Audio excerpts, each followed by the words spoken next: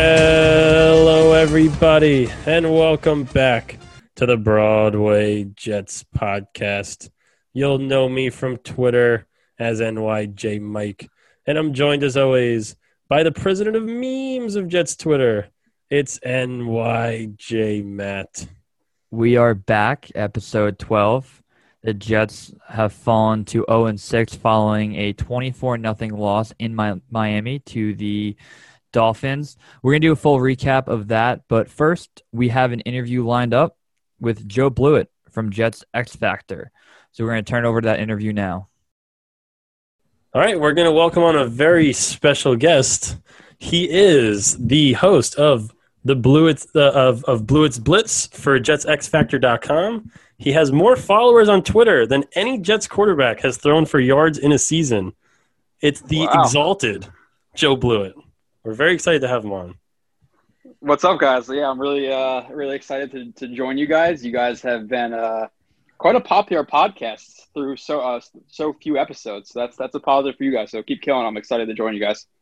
Yeah, thanks, Joe. Yeah, we like to have some serious questions based on facts, but then we have some fun ones as well. So the first one we have for you, if you were a quarterback of an NFL team and you had the best O-line, running backs, wide receivers, defense, coaching staff, so the entire organization is the best it could possibly be, but you're the quarterback, what would your record be in a 16-game NFL season?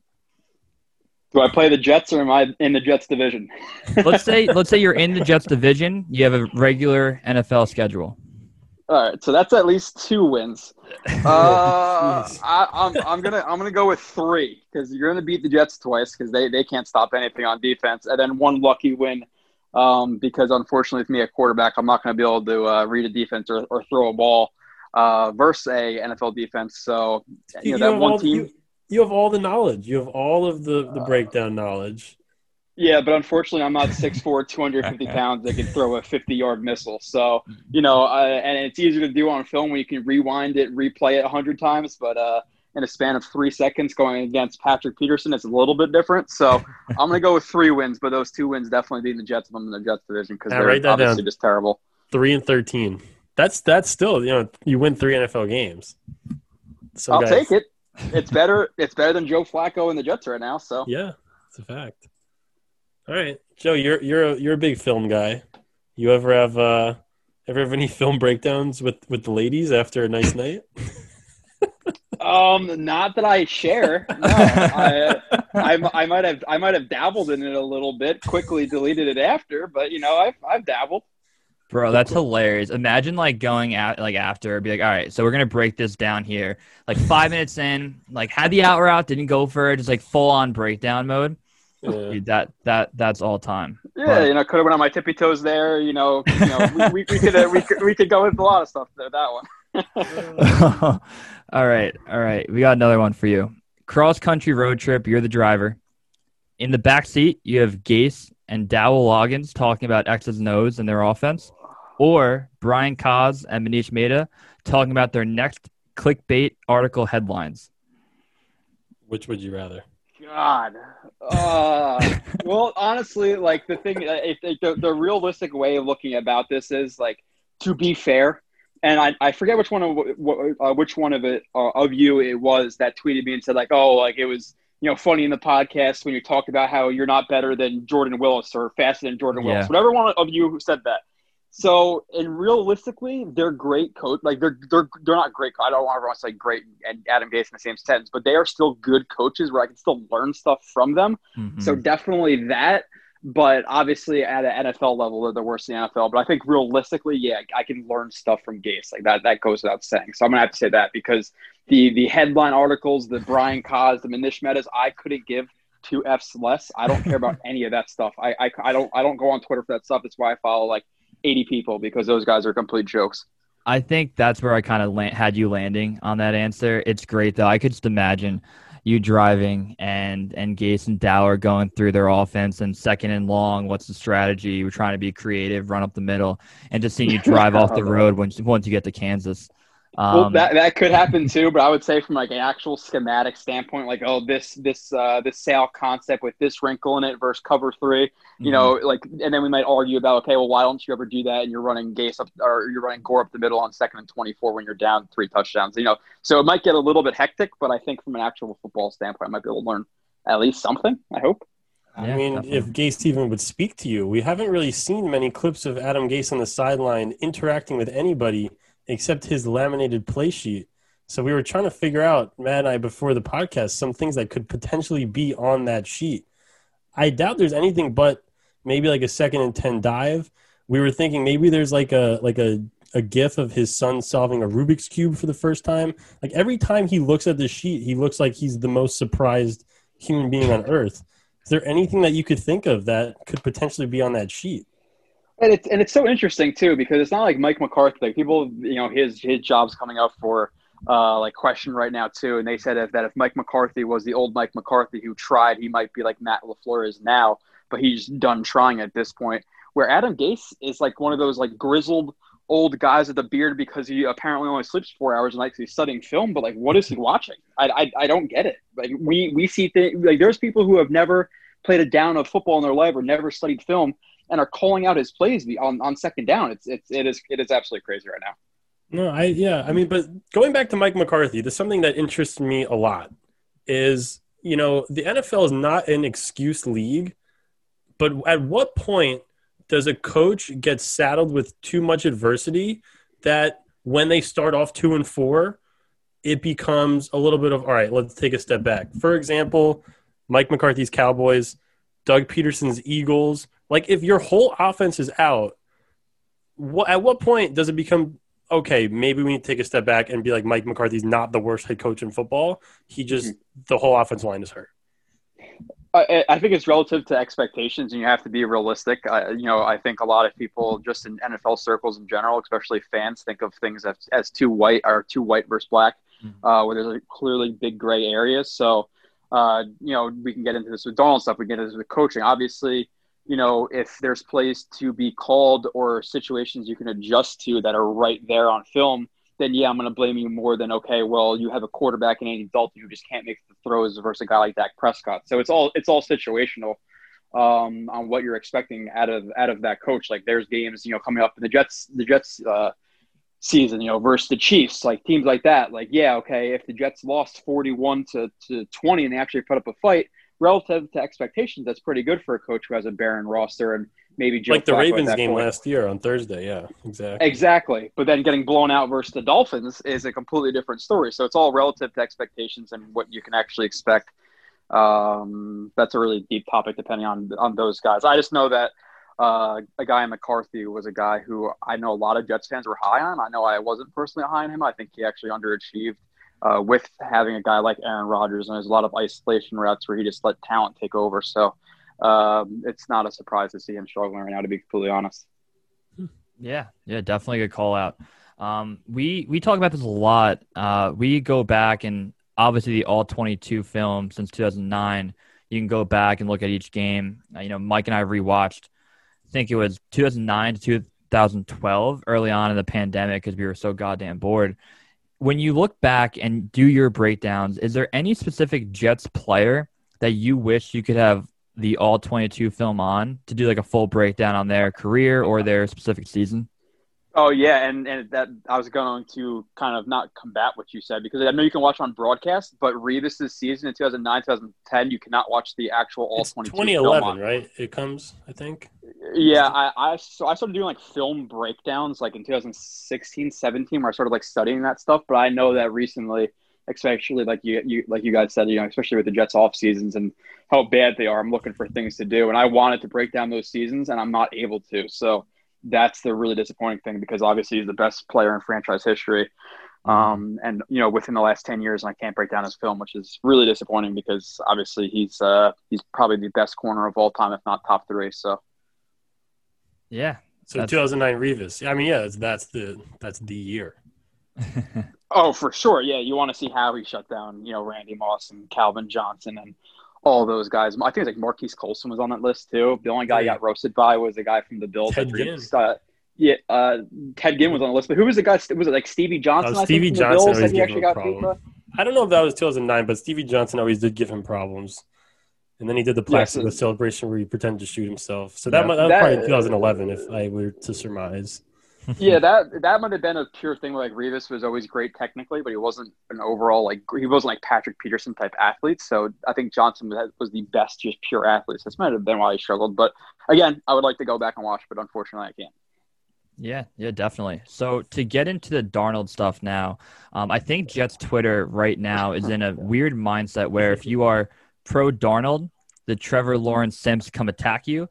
And if you're pro Trevor Lawrence, everyone who defends Sam Darnold comes and attacks you. And I don't think there's enough rational thought and some good dialogue to be had. And I think it's a lot of just, you have to take Trevor Lawrence, you have to stick with Darnold. And I think we might have different views, but I think it's good to have fact-based opinions, and we might agree to disagree, but it's always good for a good dialogue. So what I wanted to start off and ask you, Joe, is with 10 games left, Sam Darnold might not play this week, so say it would be 9.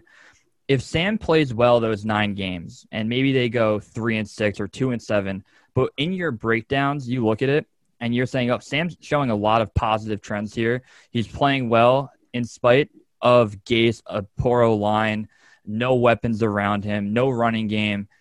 In that event that you do those breakdowns and Darnold plays well, if the Jets get the number 1 pick, is there an argument to be made to trade that for 3 firsts, 2 seconds, or whatever the going rate would be? Or in your mind, if the Jets get number 1, is it Lawrence or bust?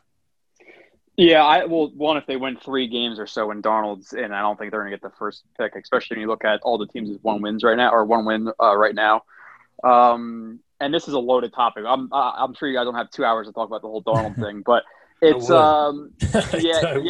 And I'm sure, like I said, and if you guys are ever on a day where you don't have anything to do, and I can just come on and show you a bunch of film clips I'm talking about, because I know you guys said you watch the shows, or one of you guys watches the show, so I break all this stuff down. But in a situation where the Jets get the first overall pick, I don't think Darnold played well enough to secure that spot, because my thing with Darnold is, and I think he has the potential to become that, air quotes, Ryan Tannehill that everybody talks about, even though Ryan Tannehill threw like 9 passes in the playoff games, each one of the playoff games. So there's a lot of the running game and defense that carried that team, not really Tannehill. But I get the point of the whole Tannehill thing, because people do get better. But there are plenty of plays that I show, that I have sent you guys, that I put up on Twitter, of Darnold just not making the play. And people will say, oh, well, yeah, he's running 5 yards wide open, but he doesn't trust that receiver to catch that ball. That's not what's happening.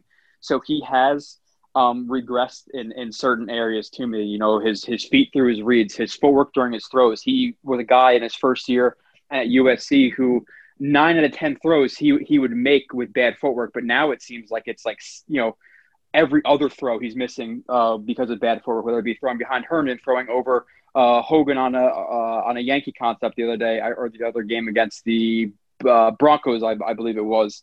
I think he's hesitating. The plays I put up of the first game, where you see the whole Baldy breakdowns everybody loves, which I don't love as much. Crowder streaking. Yeah, exactly. Crowder streaking down Crowder streaking down the sideline. He sees Crowder, doesn't throw the ball, runs out of bounds, takes a sack. That was hard. That was the worst one, in my opinion. But another play in the Colts game, same situation. He does a great job getting out of the pocket. He steps up, avoids a guy from his right. Another guy's crashing down through the A or B gap. He rolls out to the right, sees Herndon streaking wide open down the sideline, doesn't throw the ball. Why? So the regression is a huge question mark for me right now. And if you can reset the clock, and I know people will say that Darnold was the Trevor Lawrence coming out. If Darnold was that Trevor Lawrence prospect coming out, he wouldn't have been picked at number 3 overall. So yes, he was highly touted. He's not as highly touted as Trevor Lawrence was. Trevor Lawrence is the Peyton Manning's types coming out, Andrew Luck, where he's not going to be stepped on at number 1 no matter what. Even if there was a Bosa there, whatever, like teams are going to trade up to 1 just to make sure they get him. So if the argument was Darnold versus Lawrence, and it was Darnold coming out, like if it was Darnold after year 1, maybe even year 2, then yeah, trade those picks, build around Darnold. But my problem is he's regressed. Even from last year, he's regressed, where he's had 5 games and 4 of them have been really bad. The Bills game, the Colts games were really bad. And yes, this is relative to expectations. Again, nothing is black and white. There is definitely a lot of gray that people do not dive into, which I try to. And there's plays where, and I'll put it up, Donald, there's nothing open. He's scrambling and all these things that you have to account for. But then there's also the play versus the Broncos game where he gets hurt, where I'm sure a lot of people on the broadcast said, oh, nobody was open. He got sacked. He got hurt. Look what the Jets did to him.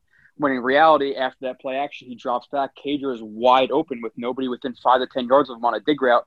He pulls the ball, and you can clearly see on film him look at Cager, and he doesn't release the ball. So he has regressed, and like I said, that's part, and we can get into a conversation of why has he regressed. Is it the coaching? Yes. Is it the roster around him? Yes. But the point being is that he has regressed regardless of what it is around him. So 2018 rookie year Darnold versus 2020 Darnold is a different Darnold. So you have to consider what you're getting now. And then with that, you're also going to have to sign Darnold to a contract extension in the next year or two. And I know he's not going to get as big of money as some of the top guys will, but it's still a large chunk of money. And quarterbacks who have won in their second contract in the last 20 years, I believe it's only 5 guys. Big Ben, Aaron Rodgers, Drew Brees, Tom Brady, and there's another one in there that I'm missing off the top of my head. Anyone who's a veteran, yeah. What's the common denominator of all those quarterbacks in their prime? They were all elite quarterbacks. And with that, you have the guys, in terms of statistically wise, the guys who have had as bad of stats, regardless of the situation that they were in, as Darnold, and have turned around to be more top tier quarterbacks, has been Alex Smith, and argue top tier versus not with him, and Drew Brees. So you're betting on Darnold turning around to be an elite quarterback to skip on a guy like Lawrence, which I would bank on Darnold becoming good, but am I banking on him to become one of those prime Aaron Rodgers, Drew Brees type of guys to win that Super Bowl, especially considering that you're passing on a guy like Lawrence? I just can't do that at this point. And like I said, is there a big chance that he becomes average good? I think there is. If you can hammer out some of those problems. The thing is with his feet, with his panic, with the way he panics in the pocket, his feet don't go through the reads like they used to. The pre-snap recognition, the play in the Broncos game, he's looking right pre-snap. There's a safety overhanging his 2-man route concept on the right. His eyes are stuck right the entire time. Where you think pre-snap, okay, there's an overhang safety. Even if Gase is not allowing me to read left to right first, and I can't change that to snap, I have to at least know to read right quick, then go left, because there's that safety overhang and nothing's open. And if you looked left on that play, you had Crowder, who was wide open on a jerk route, and then you had the slot, I believe it's a slotter number 1, who was open on a corner. So there's a lot of problems with him right now that he did not have the first year, and especially the ones like that you guys said, with Crowder streaking up the sideline, with Herndon, those throws that he would have made, undoubtedly would have made his rookie year, especially you look at the Texans game, Packers game, that he's not making. And those things are easy to say, okay, just shake it, better coaching will fix that. But not a lot of guys do that. It's just not very common. So very loaded. It's a loaded question that we can go into so many different directions with that. But that's kind of like my baseline scrambled up ranting in weird directions kind of thoughts. Yeah. It's a very good answer. And all right, it is very loaded, but I will respond to each part of what you said. The one thing I'll say is that 2 things. First, to say that the Jets should draft Trevor Lawrence because Trevor Lawrence is incredible and not a knock on Darnold is okay. If that's the reasoning, and then if the worst case scenario, in my opinion, in my eyes, the word quote unquote the worst case scenario is we take Trevor Lawrence, is not a bad thing. 2, and this is part of Matt's point, is that I just think it's a little bit too early with Sam this year. But let me go into some specifics. So before you do that, before you go into specifics, you're saying in terms of Sam, you're not sure, and that's the problem for me. Where I laid it out is for Sam to be the quarterback and skipping on a guy like Lawrence, which I think more than half of the league would take Lawrence, their number 1 pick. You have to. It's not doubt versus, could this happen? You have to be absolutely sure that Darnold is that guy, because if he's not that guy and you skip on Lawrence and Lawrence is as good as those top guys and you have to pay Darnold, you're going to look like an absolute fool. So it's not could he be, he has to show that undoubtedly he is even with the circumstances around him, which I consider. I don't just go to Google, okay, 21 for 32, 2 picks and a touchdown. Like that's not what I do. So that's my argument is you have to be 1,000% sure to skip on a prospect like Lawrence that Darnold is the guy, which I don't think anybody could say right now. And before Mike goes into his later points, I think what he wanted to get at too is we're not saying it's too early in his career. We're saying it's too early in this specific season. So the season's been a quarter of the way done for Darnold. He's played 4 games. I want everyone on Jets Twitter to breathe and let a few more games play out. Darnold can do great things against these playoff teams he's facing in the next few weeks. I think we can rationally say in week 15, 16, 17, we can start making better judgments on if Darnold has done enough in year 3. But to me and Mike's point, I think we would like a deep breath because these back page stories and these immediate like Trevor Lawrence and Darnold's ears, I don't think it's helping him. I think it's going to make him press more in games. And I think if we want to wait like 7-8 more weeks, and then we can say me and Mike might agree with everything you're saying and say, look, Darnold with a healthy Becton, with healthy Mims coming back, he just didn't excel enough. And we understand why Lawrence is a play at 1, but I think Mike is going to go probably further into that point. Yeah. Give me – look, so what you evaluated based on is and Joe breaks down the film of every game he does. Go check it out. It's on YouTube. It's on Twitter. Jets X Factor, Blue It's breakdowns, Blue It's Blitz. It's fantastic. And I something I look forward to every week. And he does it for all, not just Sam Darnold, but for most of the positions on the Jets and offense and defense. And but the thing with Sam is before the season, people said Sam Darnold is the savior of the Jets. He passed the eye test. He elevated a mediocre roster last year to a 7-6 record. You can argue whatever you want. They played shit teams, weird schedule. He went 7-6 with essentially a very similar roster, one of the historically bad offensive lines of all time, and with what people regard as the worst coach in football. So this year, if you go into this year with that mindset and then watch him play 4 games with 6th, 7th, and 8th string receivers, literally because you have Perryman, Crowder, Mims, and both Smiths, Vincent and Jeff, are all out. So you're playing with, Braxton Berrios, Chris Hogan, Lawrence Cager, Josh Malone. Combine that with your Hall of Fame running back is out, Le'Veon Bell. Chris Herndon is a shell of himself.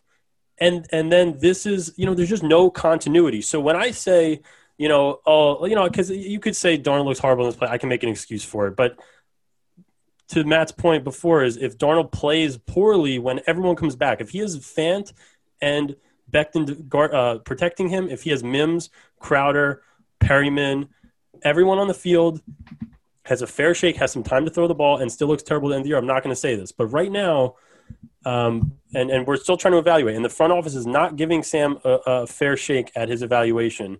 The guy is supposed to be our savior, the youngest starting quarterback in the league, and it's very frustrating. So I want to see what Sam can do in that situation with a regular team. And in that case, I think, and if Sam plays the way that I think he can play from what I've seen in the past, and some of the things that you said before, like when Sam is not making those throws when he's scrambling out and he has Crowder streaking down the sideline, when he has Herndon streaking down, I'm less upset about that because I know he has that innate escapability in him. I'm more concerned with his reading of the defense, with his pre-snap reads, and what I think will change that is a normal situation, a normal coach, a normal running game behind him. Nothing is easy for Sam. Sam has had 2 100-yard rushers behind him in his career in 3 years. If you give Sam some kind of a running game, you get the play action going, you have a nice easy throw to Herndon, you have a rollout, a boot, something that works. It's not like there's one thing that's against Sam, because we could watch a breakdown of a game and we could say, hey, look, Sam missed this guy, Sam missed that guy.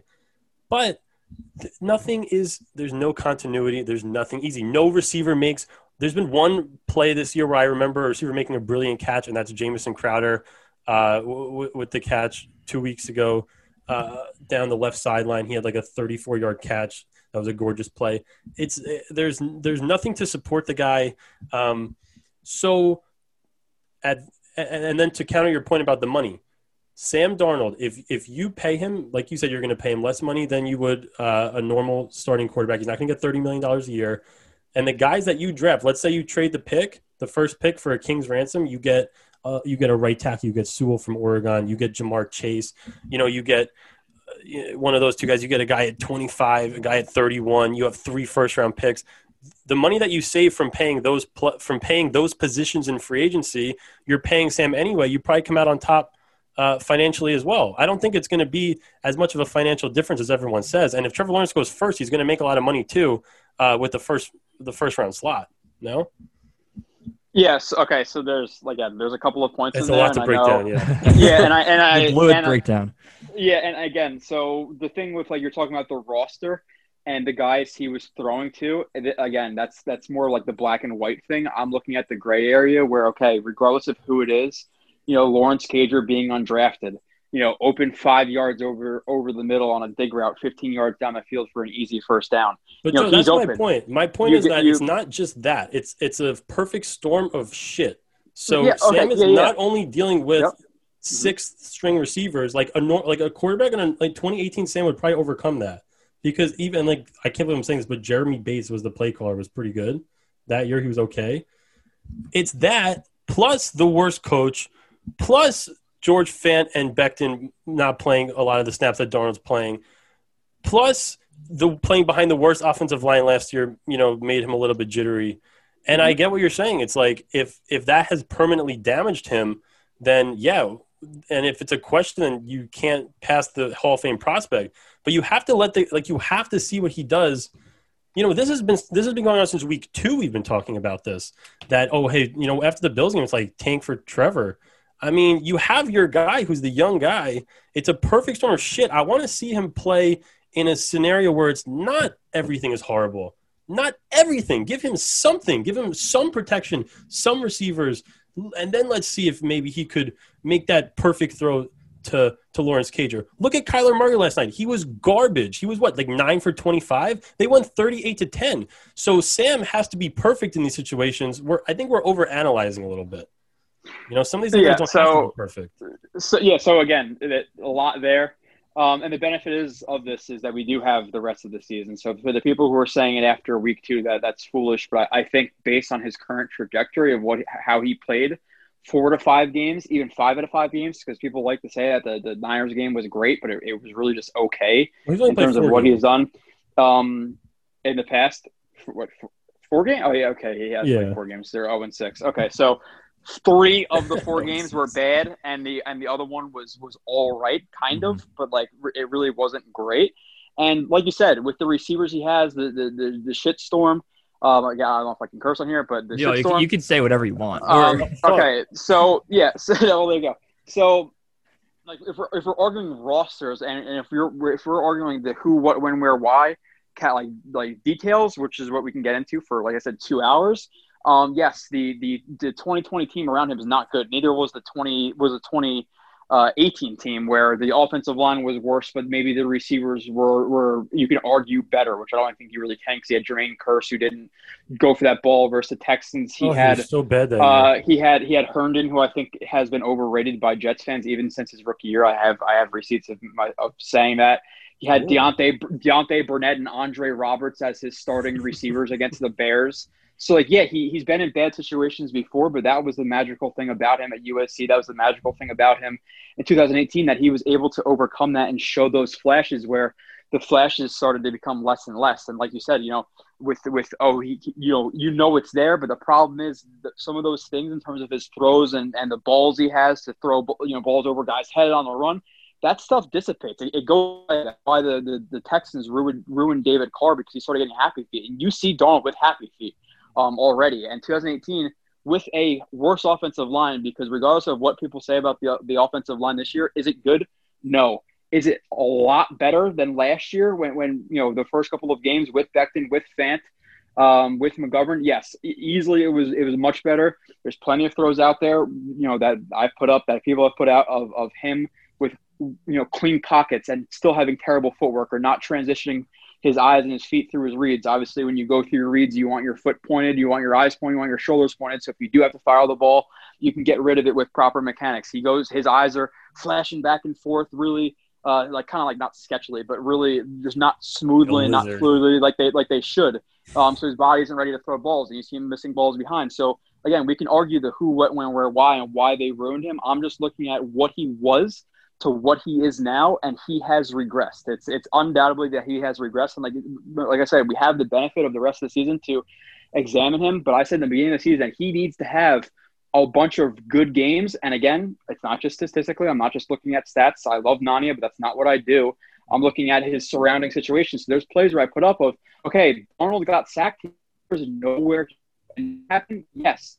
Understand those is also 50 plays that game, actually the Colts game, where guys could have made a better play, and he takes a sack. There's a one play in the Colts game where Braxton Berrios is pointing out a potential cat blitz, which is the corner blitz from the side that he was on, and he's pointing out the DB before the snap.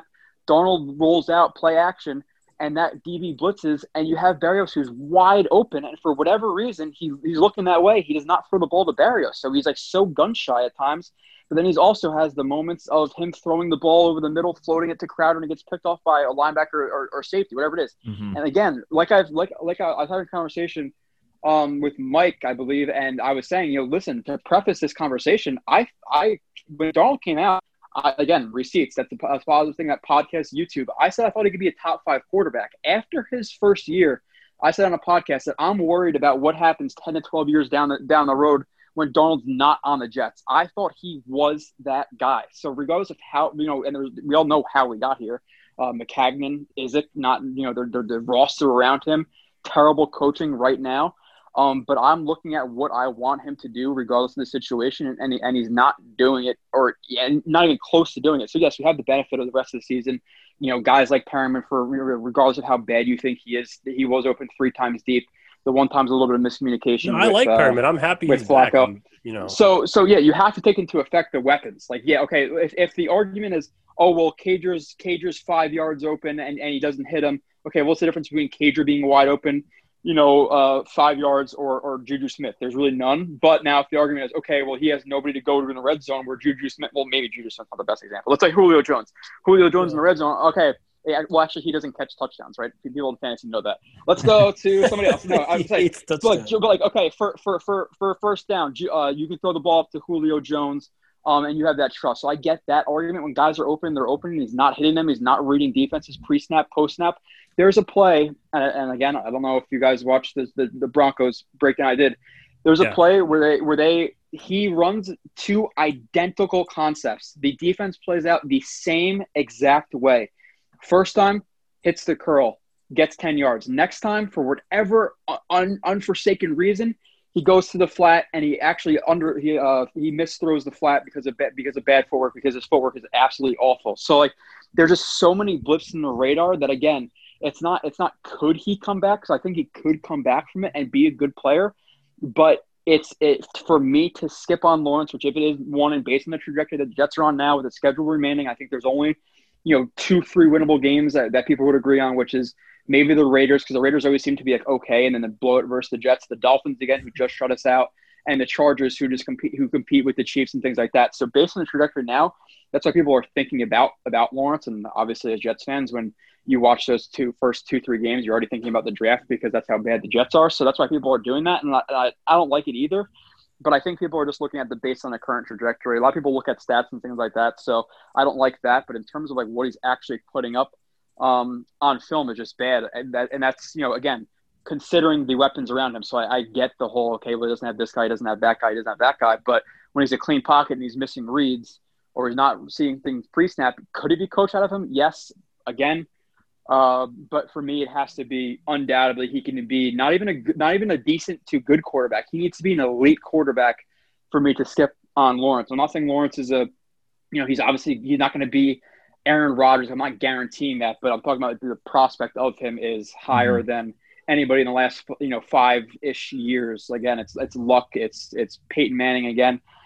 I love Darnold coming out. Thought he could be a top 5 guy, but he still was not as highly regarded as Lawrence, because if he was, he would have been the number one pick, and that's not what he obviously was. And there was blips on the radar with USC. There was a reason that he fell to 3, even though he was supposed to be that first guy. I would have taken him over Baker Mayfield, and I think in Baker Mayfield's position, he would be better than Baker. I think in Josh Allen's position, he would be better than Allen. I think we could give him that. In 2000, we can give him that. We have everything again, to give him. We have $100 million cap. That is the argument of Darnold in 2018 versus Darnold now, because Darnold's not the same quarterback he was a couple of years ago. I know. Again, I have to eat crow with that too, because I thought he could be that guy, and I think in those situations, developing him properly, that he could have been that. But we're 3 years in, and he's regressed, so he's not. He's not the worst possible scenario. So, I just hope. I just hope it's like I hope it's an overanalyzation. I'm not saying you're doing that because you're doing like your job. I'm just hoping that that's what it is, because it's been 4 games, like I said, in the worst possible scenario. The one thing I wanted to mention is we talk about Andrew Luck. So Andrew Luck's first 3 years, they made the playoffs. They were fantastic. The roster depleted completely. The offensive line they didn't address the offensive line. The Colts, it was very famous. And then the Colts traded in 2018 with the Jets. They traded 3 second-round. The Jets traded 3 second-round picks to the Colts to move up from 6 to 3. The Colts famously took Quentin Nelson and rebuilt their entire team within that draft class in the year after. Now, the Jets could get double what the Colts did for that. Is Darnold really unsalvageable because of 4 games? And we only have like 3 minutes left on this thing. So, but is this really it? Is 4 games with 6th string receivers, the worst coach in football, and if perfect storm nonsense? I know if Lawrence Cager is open, what's the difference of him and Perryman? But is it really that enough to get off this guy? And maybe let's see what your counter is. Yeah, and again, I don't know how much longer you said. 3 minutes. So I don't know if you guys want to re-up this or whatever. But in terms of and see, this is where we might have the biggest difference. Is you're coming from the perspective of, let's say we're on the same trajectory that we are right now with Darnold. Is he unsalvageable? No, I don't agree with that at all. I think he's plenty salvageable. But I'm saying to skip on Lawrence, if we are number one, you have to be undoubtedly 100% sure that he is going to be great. Which could he be? Yes, but I think for anybody to say undoubtedly 1,000% yes that he is going to be great and to skip on Lawrence, I think is a mistake. So I don't think it's if. I think it has to be guaranteed in ink that he is going to be that guy. Which again, could he have been year one if he was surrounded by the weapons that Baker was, or Josh Allen was, or even Mark Sanchez was? I think even rookie years, Darnold, we go to the Super Bowl versus Mark Sanchez. So. I think he could have been that guy. And I think with better roster, better coaching, he would have been. But we have to look at what he was versus what he is now. And again, it's undoubtable. You're a great quarterback versus, could he be, which I think is a possibility, but I'm not saying it's 100%, guaranteed. Yeah, that was perfect. We got some fun questions in there in the beginning, and we had a very rational, fact-based conversation about what to do with Darnold. Joe, it was an absolute pleasure, my man. We'll definitely have you on soon. Again. Yeah, we got to do it again. We'll revisit, because this is like a ton of fun. Round 2. What an incredible interview with Mr. Blewett.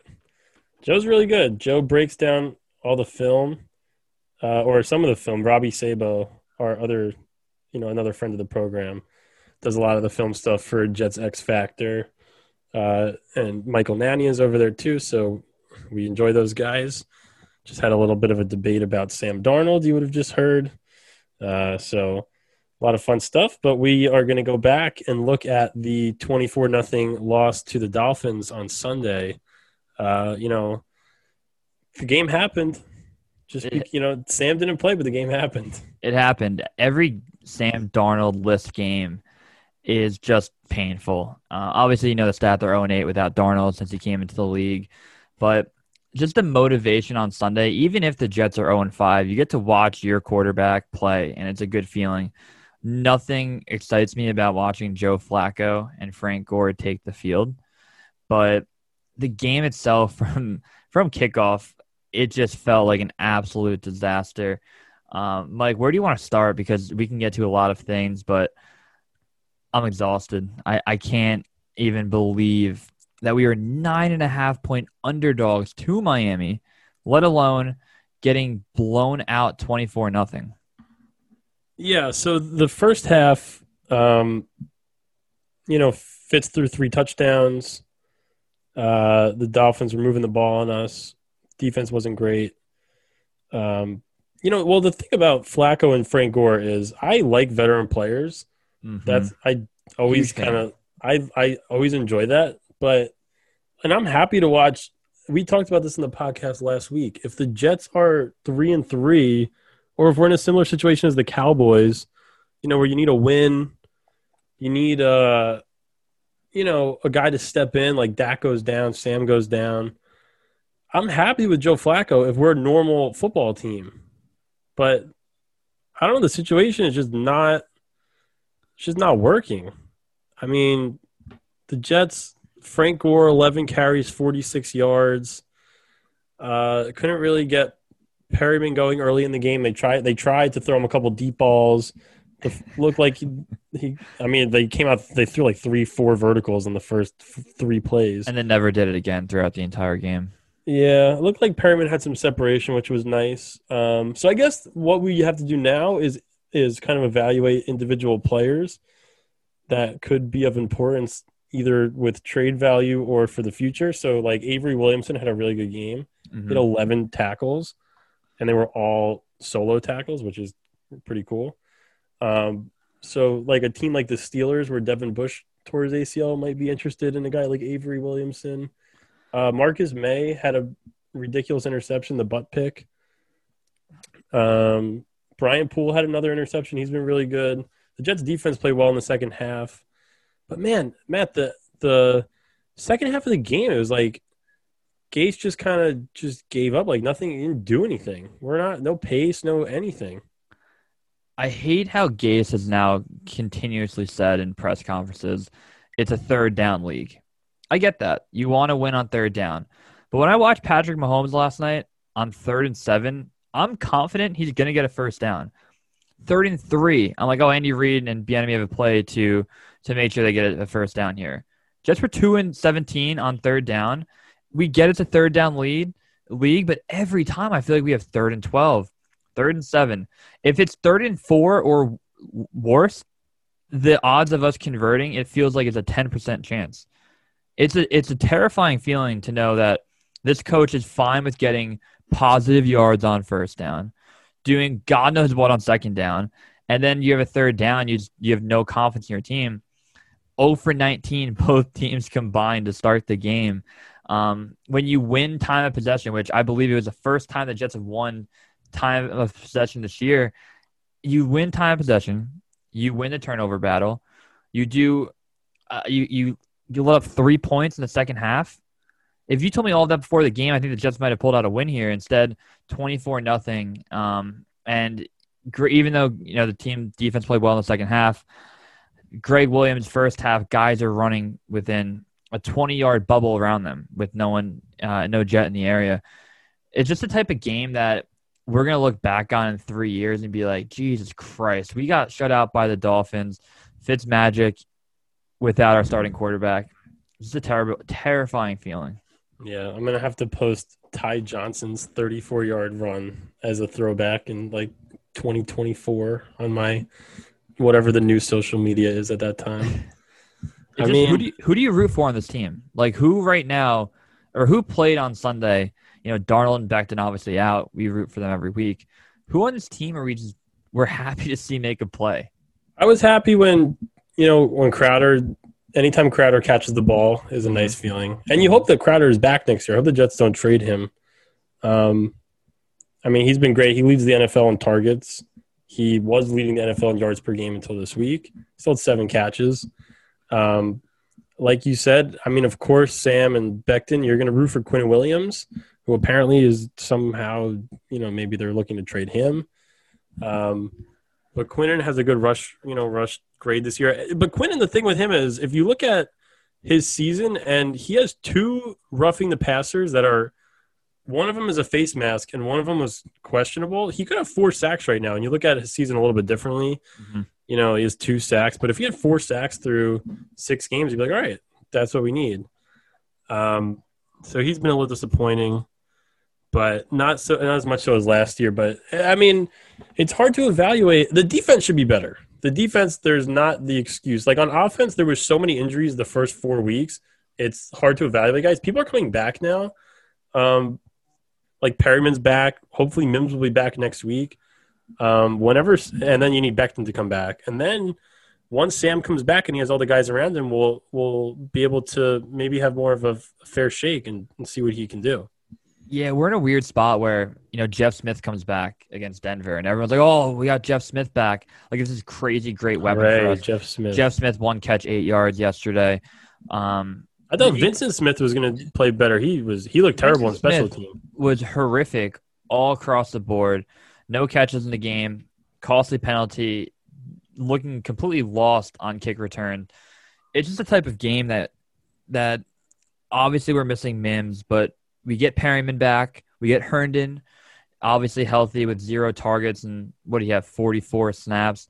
And Joe Flacco threw the ball 44 times, and we didn't throw the ball once to Chris Herndon. That's the thing. It's weird. I get that there's times throughout the game that you can't get the ball to him, and maybe he's kind of shut down. If you are talking all offseason about how he's the focal point of your offense, you need to find ways to get him the ball. There's no more of the game went this type of way. This is how the game went, the flow of the game. I'm tired of all of that.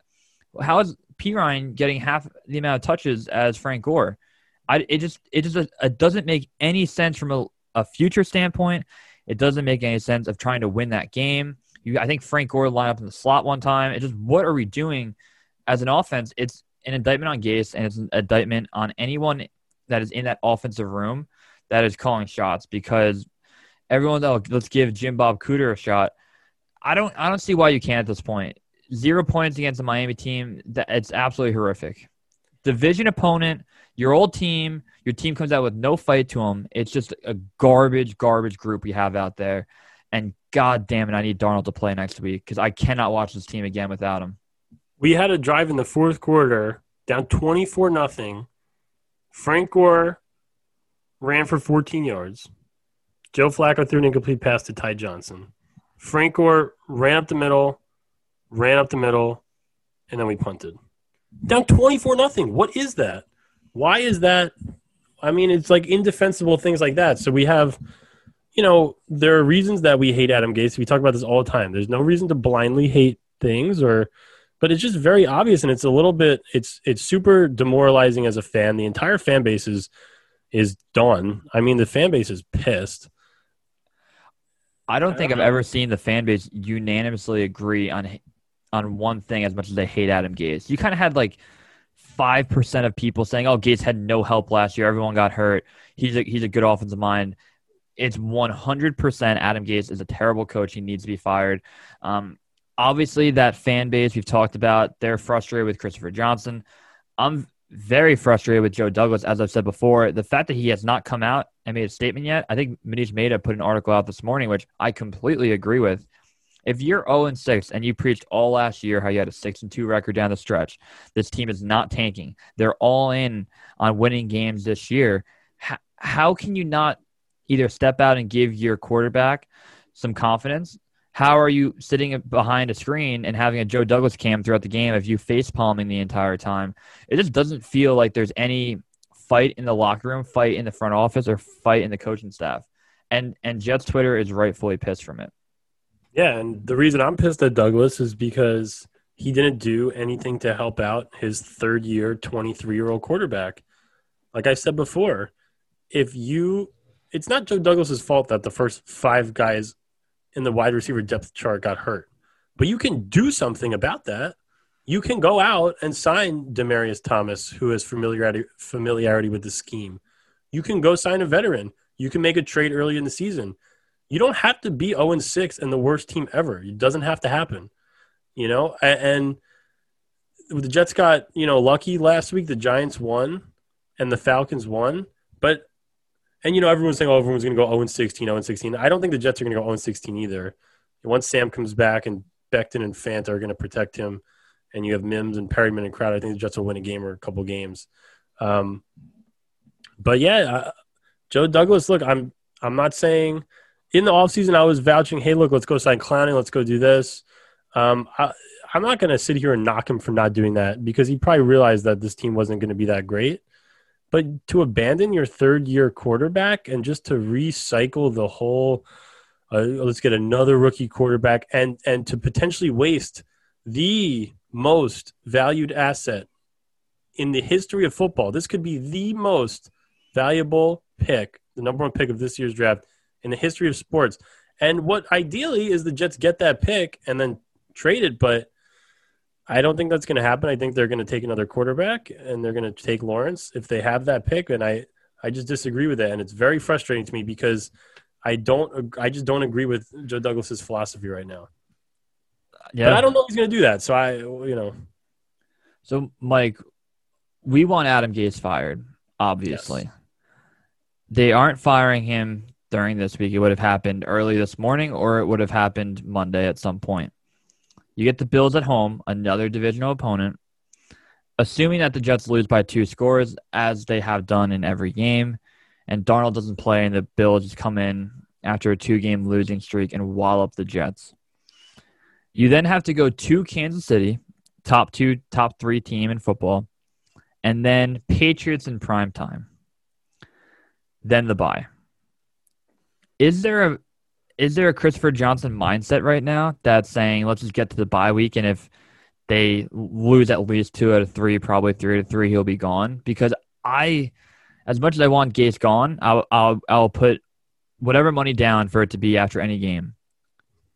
Yeah, I don't. Are they going to do it before the Chiefs game? Like, I feel like that's crazy to give an interim coach going in there. I don't know if they're going to fire him before Sam comes back. I mean, if you were going to fire him based off of, demoralization of the locker room or based off of fan, level of upsetness, it would have happened already. Like, if they watch, I'm sure Christopher Johnson is watching the game on Sunday and it's an embarrassment. So I guess he doesn't care about being embarrassed these next few games. Maybe they're saying this gives us the best chance to lose. We want that pick. I swear I don't know. Like, I mean, I see that on Twitter as like a joke, but I don't know. Is that true? I can't think it's true. And I've seen that a lot. Right? I've seen, I would say dozens of people tweet at me and say they're going to keep Gase because he gives them the best chance to lose. Every front office, I know you can plan a team to tank. No players tank. Every coach coaches to win games because their job is on the line. Every player plays hard because their job is on the line.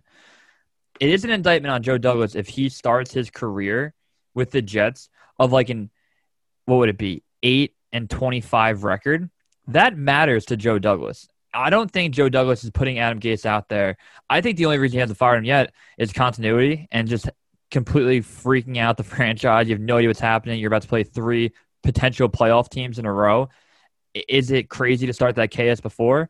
Maybe that's why Joe Douglas hasn't done it. I also tweeted out, and somehow this is controversial, if Joe Douglas walked into Christopher Johnson's office and said we have to move on from Gase, they would have done it. And I truly believe that. I don't care about the 2-pronged power structure that is very strange regardless, but obviously Gase brought in Joe Douglas, and that's fine. Joe Douglas has a 4-year contract, and in one Jets drive and throughout Jets Twitter, everyone loves Joe Douglas. Obviously, we're pretty critical of him, but we think he has the right path moving forward. No one has any faith in Adam Gase. That's why if Joe Douglas was like, hey, Chris, we got to start righting the ship here, it would be done. And I think that is an indictment on Joe Douglas as well, the fact that this hasn't been done sooner.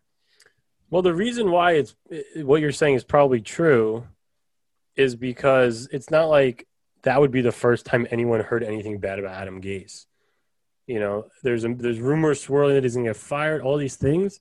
So I'm sure at this point, if Joe Douglas, who is much more well-respected than Adam Gase, went to the Jets ownership and said, hey, this guy it needs to be gone, I think maybe they would listen to him.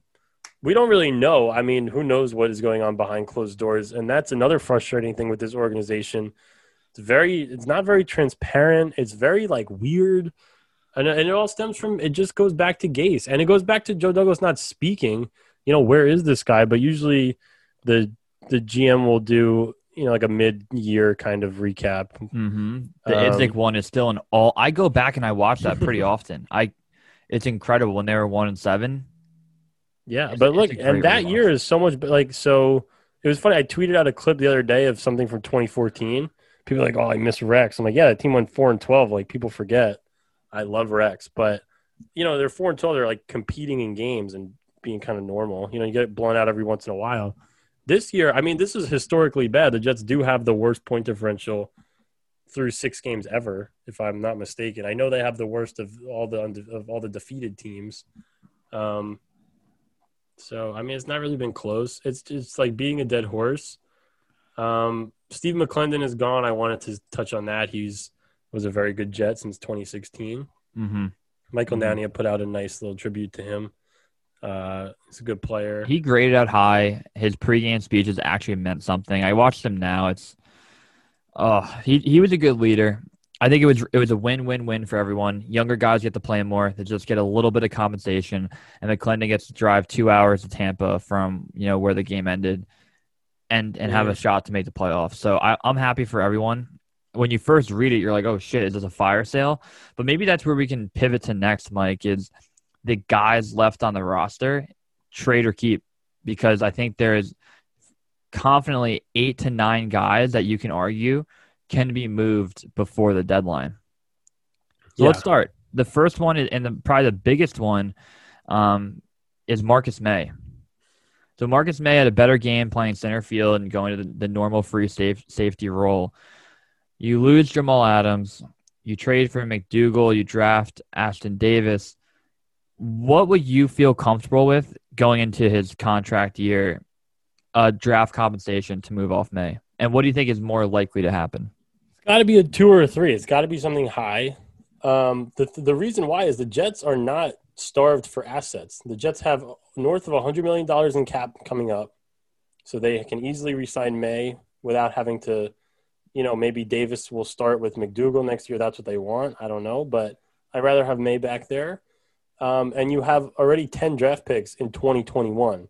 So, and what I prefer is to trade the first pick for a boatload of picks. So in that case, we don't really there's never, it's not like the Jets don't need extra picks, but from a literal standpoint, am I going to trade one of my best players who I'm okay with re-signing, Marcus May? Are we going to trade him for another 3rd round pick when, we could have 15 picks in this next draft? I'd rather not do that. I'd rather keep Marcus May. Yeah, I agree. If a team doesn't call up with a 3 or better, I would keep him and try to re-sign him. He's one of the guys that he's really no nonsense. He doesn't always give you a headline. After the loss, it was very easy to get frustrated and freak out. He said, tomorrow's a new day. We're going to get back to the field and get after it. Sometimes you need more of those guys. Frank Gore obviously was one who was frustrated following the game. I think next we can go to Quinnen Williams. And there's been a lot of talk about Quinnen. The Jets refused to move off him last year at the deadline. There's rumors that the Jets got offered, pretty high picks, definitely a 1, potentially even another 1. I think the Jets wanted to have more play time of Quinnen.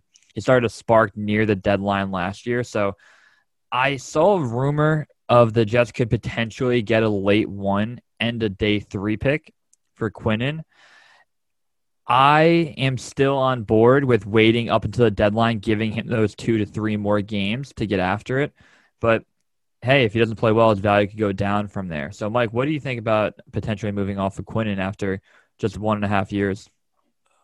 So, Quinnen has been obviously disappointing. He's graded out better this year. He has that 2-sack game. Like I mentioned before, he has 2 other sacks that got taken away for penalties. So, he's been around the quarterback.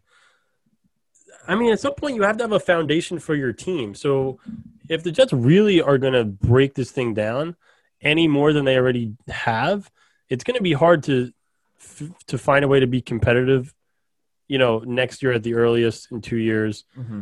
And to trade a 22-year-old guy, is not ideal. But if the Jets get a first-round pick and something else for this guy, at some point, you have to listen to it. If they do it, I'm not going to – like last year if the Jets traded Quinnen, I would have been upset.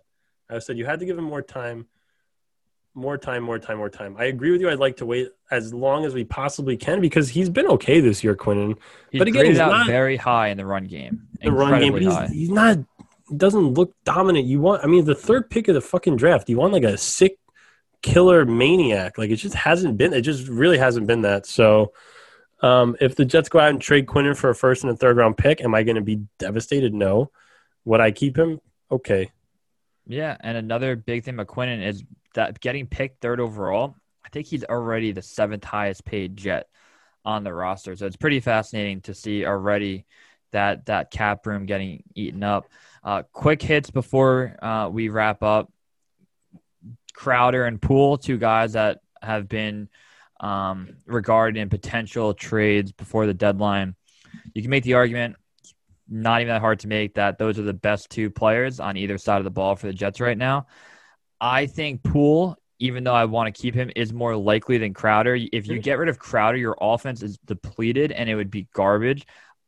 But Poole has been on fire in the slot. I would love to keep both. I don't think anything is going to come our way for a day 1 or day 2 pick for either of them. But want to see what you think. Well, Brian Poole is on a 1-year deal, so it makes more Right. sense to trade him. Crowder's locked in for 2021. I'm not touching Crowder, especially for the point that the point that you made. So the Jets already have released a healthy Hall of Fame running back in Le'Veon Bell. If they're at all serious about evaluating Sam Darnold, at all serious, you got to keep Crowder. You cannot put Sam out there with Brashad Perryman, Vincent and Jeff Smith, Braxton Berrios, and Chris Herndon and Frank Gore and be like, hey, go win the job for next year. You just cannot do that. You have to give the guy something. Mm-hmm. I mean, the fact that we're begging for Jamison Crowder to be our number 1 guy is very disturbing at this point of Sam's career, but we have to do it. I would be very, very disappointed if the Jets trade Crowder. Michael Nania also made a great point. He said that it looks like going into 2021, you have at least 2 very, very, you can call them elite players at their position in Mekhi Becton and Jamison Crowder, as Jamison Crowder is an elite slot receiver. I'm not moving him, but if you move Brian Poole, sure. The Jets could just re-sign him anyway in the offseason, you know. Yeah, I agree. Other names, quick, Chris Herndon. I heard. No, don't trade him at his lowest Exactly. value. You can't trade him now. Avery Williamson, you brought up earlier. I think Avery will get traded Mhm. or moved. That's in some capacity. Yeah. Absolutely. Henry Anderson, we wish. Henry Anderson, I would give up a pick to just not see his face on Sundays anymore. And then Jordan Jenkins, another guy in a 1-year deal that said if team needs a run stopper, an outside linebacker, trading a 6th or 7th round pick. I don't know. Meh. It's just another guy who's like a good locker room guy. At some point, again, like it's probably not worth it. Is it worth it? Like, I would argue no. I argue that, at some point too, like all the younger guys are playing. Like Bryce Huff had a sack last week. Hopefully we get to see some Zuniga. It's not like Jordan Jenkins played 92% of the snaps. He plays about half the time. That guy is a great guy. He tries hard in practice. He's good for, he's a solid player, but I wouldn't move him either. Now, I don't know if you know this off the top of your head. Is the deadline after 8 or 9? Because I think it's after week 8. All right, so I'm thinking if the Jets are 0-8, which they are combined 35-point underdogs for those 2 games combined, 13-point underdogs against the Bills, projected 22-point underdogs against the Chiefs. Man. Going into those 2, if you're 0-8, then playing the Patriots on a primetime game, I think everything's on the table that we talked about. So it's going to be interesting.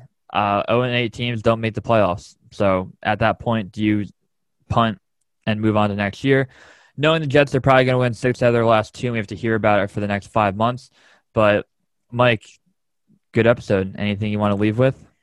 No, it's fun talking with Joe about Sam Darnold and other things, and just hopefully Sam gets back on the field soon. I don't think Sam is going to play this week after listening to him talk on the Michael K. Show. A, man. I really don't. I'm not in the building. I don't know, but we found out last Wednesday about it, and I said, geez, you have to wait till next Sunday now, and then it continues on. I think we're almost 20 days removed from that Thursday night game, so damn, we got to watch our guy play. Dude, we don't ask for much. We're literally 0-6. We just want to watch our guy play football. So hopefully soon. That's it. All right. Thanks for listening. We'll be back potentially later this week for episode 13, and we'll talk to you